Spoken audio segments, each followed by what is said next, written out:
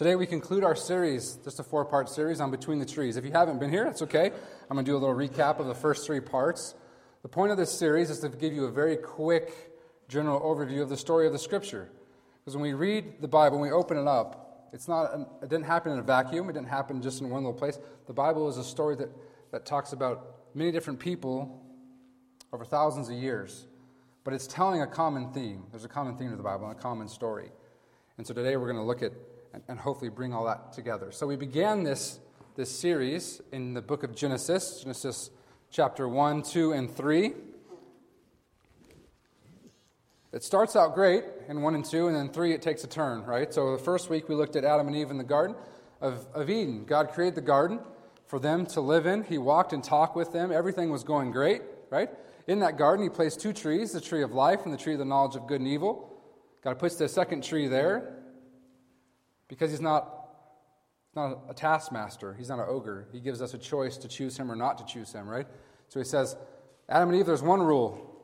Don't eat from this one tree in the garden. Now there's thousands, maybe hundreds of thousands, maybe millions of trees in this garden.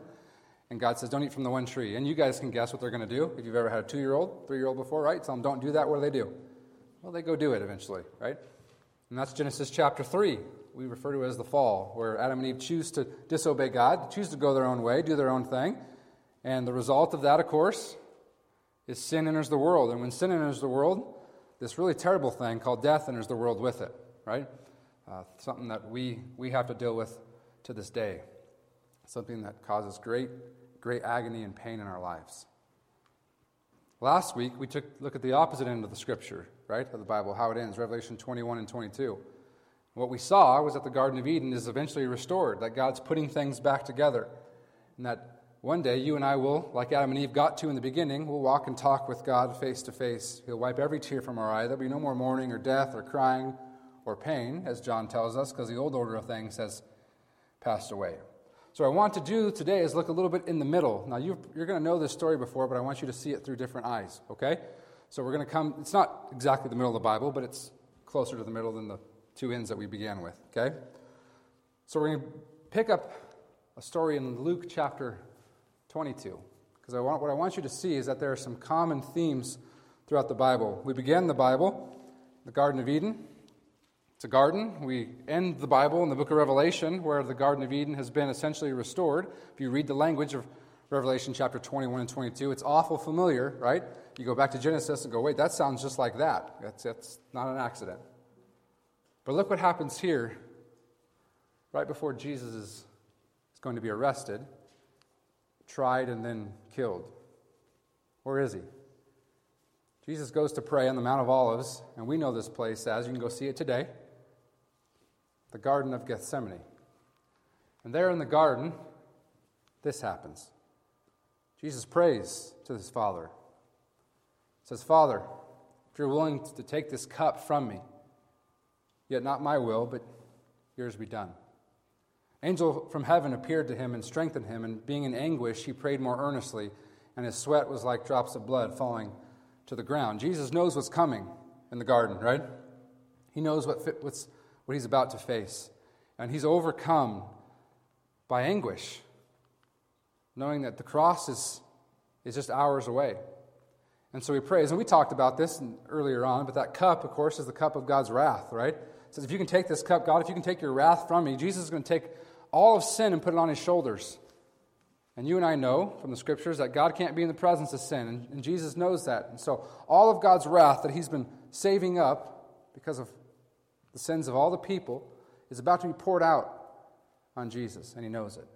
And so he goes to a garden, and he prays, not my will, God, but yours be done. And the cup, sadly, cannot be taken from him. He has to drink of this cup, and we know what happens next. Jesus is beaten and mocked. We just talked about this right before Easter. He's beaten, he's mocked, he's spit on, he's abused, he's called all kinds of names, and he's hung on a cross. And there on that cross, Jesus breathes his last, and he dies. Not all that unique, really, in ancient history. tens of thousands, maybe more, of people in ancient history had been crucified. It's not like it's anything new to the people who lived with Jesus. But what was new happens 3 days later, right? The early followers of Jesus go to the tomb to finish the burial process of putting spices on the body of Jesus. And what happens when they get there? Well, the angel tells them this: "Why do you look for the living among the dead? He's not here. He's risen." The tomb is found empty. The greatest event in world history occurs outside of Jerusalem, where Jesus comes back to life, giving you and me the promise that we can also do the same. In our excitement in the story, though, we sometimes miss a few details, and I want you to see something in the Gospel of John. Mary Magdalene comes to the tomb of Jesus to finish her job of preparing his body for burial. She comes there, and the body's gone, right? And she's beside herself. And they just don't know. There's all kinds of questions right now of who would have possibly came and stole Jesus' body. Remember, Jesus was crucified, and people who were crucified were thrown into a common grave if they were buried at all. Oftentimes, they left them on the cross and let animals eat them, so they were nothing but bones. So the disciples are thinking, oh no, someone found out we'd buried Jesus. They've come and they've taken his body and they've thrown it somewhere, and she doesn't know what's going on. There's great confusion. And she's all by herself. Everybody else has gone home, and Mary, because she's faithful, is there at the tomb. And this is what happened. The angels, who she doesn't know are angels at this point, asked her, "Woman, why are you crying?" "They've taken my Lord away," she said, "and I don't know where they have put him." At this, she turned around and saw Jesus standing there, but she did not realize that it was Jesus. He asked her, "Woman, why are you crying? Who is it you are looking for?" And thinking he was the gardener, she said, "Sir, if you have carried him away, tell me where you have put him, and I'll get him." Right? In her distress, all she wants to do is finish her job of taking care of this Jesus, and the body is gone, and she doesn't know it's Jesus standing there, and she mistakes him for who? I made it bold for you so you couldn't miss it.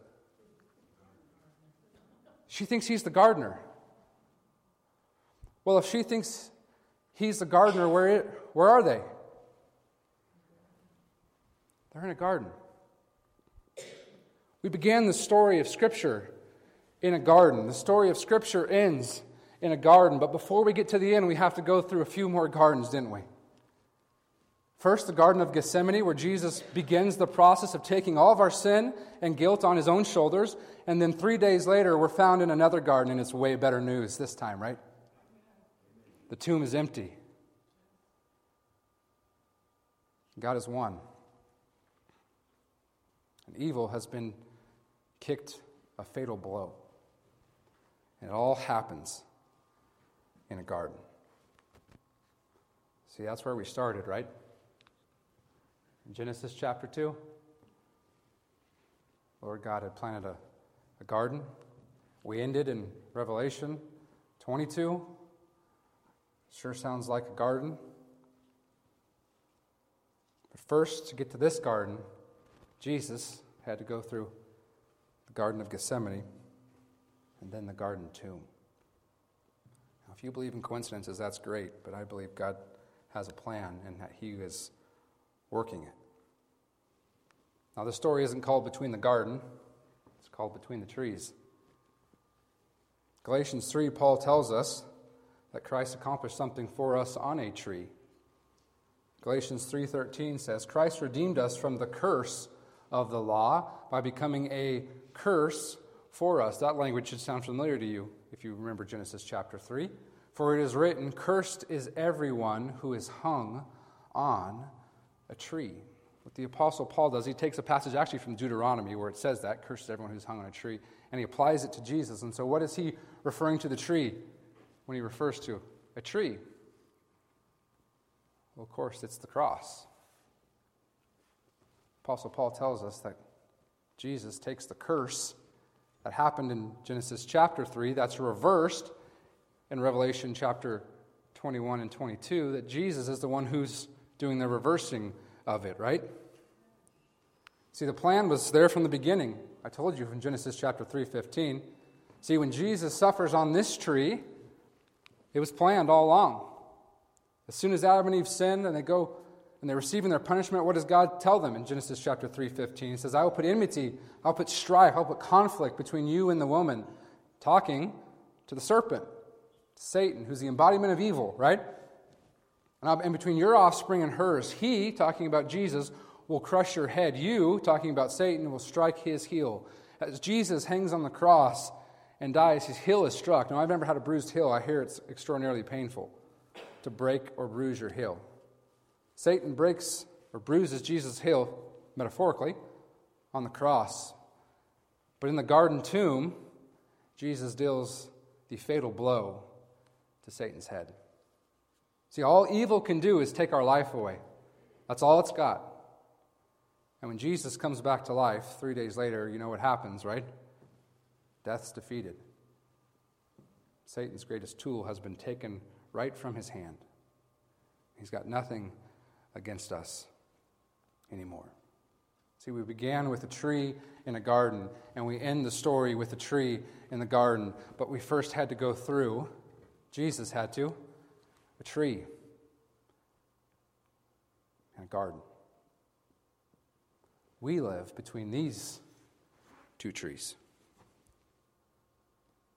Between the cross, the tree of life in Revelation chapter 21 and 22. And the only reason we get to eat from this tree of life is because Jesus tasted death on this tree, which has become our tree of life. A tool, an instrument that was used to kill people in one of the worst ways humans have ever thought of. God flips it on its head, and now you wear it on your neck. You put it on your car, or you look to it in times of trouble and adversity. That's what God does. He takes dead things and brings them back to life. He takes things that have been scarred and soiled and drugged through the mud of life and offers those things hope. Those things, of course, being us. All because he took the tree of death and turned it into our tree of life. See, this God of ours is a pretty amazing God who leaves no details to spare. The story doesn't end there. Look what the Apostle Paul says in the book of Colossians about this Jesus and what he's accomplished for us. The Son, Jesus, is the image of the invisible God, the firstborn over all creation. Creation, of course, harkens back to what? Genesis 1 and 2. For in him, in Jesus, all things were created, things in heaven and on earth, visible and invisible, whether thrones or powers or rulers or authorities, all things have been created through him and for him. He is before all things, and in him all things hold together. And he is the head of the body, the church. He is the beginning and the firstborn from among the dead, so that in everything he might have the supremacy. For God was pleased to have all his fullness dwell in him, and through him to reconcile to himself all things, whether things on earth or things in heaven, by making peace through his blood shed on the cross. Amen? He is reconciling everything back to him through the cross.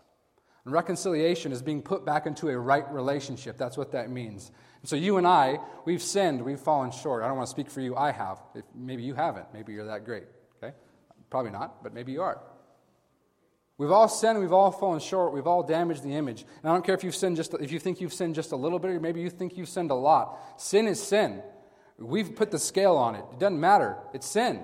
And as soon as you break the perfect law, you have to stare face to face into a perfect God. And so maybe you've grown up in church your whole life and you've tried to do the right thing your whole life, or maybe you haven't. Guess what? We're all on the Titanic and it's sinking. Doesn't matter if you've done lots of sin or maybe you've committed just a little bit of sin. Doesn't matter. The standard is perfection, and you and I, we don't meet that standard. But here comes Jesus, and he has life preservers for us all. And he has thrown them out left and right. And all you and I have to do is accept the free gift of grace that God is handing out rather liberally to everyone he can possibly find. See, if you have ever in your life believed that God is angry or mad at you, I don't know who told you that, but they're wrong. He's not. He should be, but he isn't. He should be mad at us, but he doesn't. See, he's a loving father, and he loves his children no matter what. No matter how good you think you may have been, or maybe how bad you think you are, God loves you exactly how you are. And that will never change. His stance towards us has always been that of love. And Jesus proved it to us when he shed his blood, his innocent blood, on the cross. And he did that so you and I could be put back into a right relationship with God, to reconcile, as Paul says, all things back to himself. See, God's goal is for heaven to be full. That's his goal. And he knocks at our hearts, asking us to let him in. And just like Adam and Eve in the garden, like they had a choice between two trees, we do too. We have a choice. Do we let him in, or do we keep being stubborn and proud and ignorant and arrogant and thinking, any of us thinking, we can do it ourselves? You can't. There's some things you just can't do yourself. And so he stands and he knocks, because he is making, as John tells us in the book of Revelation, everything new. And that includes you. You are, as Paul tells us, a new creation in Christ. So you can keep letting the sins of your past hound you down every night, or you can let them go. You can keep carrying the heavy burden and weight of your own guilt and shame on your shoulders, or you can let it go. Which one of those sounds better? It's pretty simple. And in Christ, you get to let it go, because he's making each and every one of us new. Brand new. See, we live between the trees. We should thank God that we do. Every day. Please don't let this moment pass if you have not yet accepted Jesus as Lord and Savior. And I'm not going to do an altar call thing where you come down, because I'm a shy person, and that would have embarrassed me to death, and I would have never done that as a kid or as an adult even. But ask the person next to you, come talk to me, talk to anybody about what you need to do to make Jesus more real in your life, because there's nothing like it in all the world. Nothing like it. It's a decision you will never, ever regret. Now, I'm not going to promise you that your life will be easy. It's not going to be easy. It's just going to be worth it. If you want an easy life, you're going to have to bury yourself in a hole somewhere. I don't know what you're going to do. Life's never going to be easy. And being a Christian doesn't change that. It doesn't change the easiness. We just have a God who's there with us always. So he promised us that he'd never leave us, nor would he ever forsake us. And so whether you're on the peak of the mountain or you are in the depths of the valley, God is there. And he has not changed. And he cares so deeply for you that all he wants is to be in your life. That's what God wants. More than anything in all the world is you, is your heart. Why don't you give it to him? I promise things will never be the same. Let's pray. Our Father in heaven, we thank you for the opportunity we have to come to this place and to worship you in spirit and truth. Father, we're so thankful for every person who comes here and calls this place home. Father, we ask you, with everything that we have, to help us every day to choose you, to put you first in our lives, knowing that when we put you first, everyone else will benefit, including ourselves. That when you're first, everything else will be just a little bit smoother. Knowing that it's not going to be perfect, that you've never promised us a perfect life, a life without pain. That life is the life that's to come. But Father, we know that no matter what what comes our way, no matter what trial or tribulation we face on this earth, you are there with us, that you will carry us and see us through. So, Father, there are so many in our congregation now who need to know that promise, that you're with them always. And we thank you that your promises are always good, that you have always and will always keep your promises to us. God, we thank you most of all for your Son Jesus, who faced death, a terrible death, for us, gained nothing himself.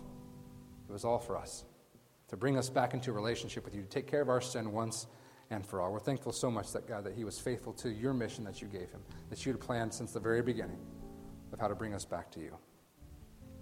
Father, help us as we leave this place and we go back to work, to school, to whatever we do all week long. Help us to be lights in a world that's too often full of darkness. Help us to take you everywhere we go. God, once again, we thank you for your love and your mercy and your grace. We pray all this in the powerful and healing name of your Son, Jesus, and all God's people said. Amen.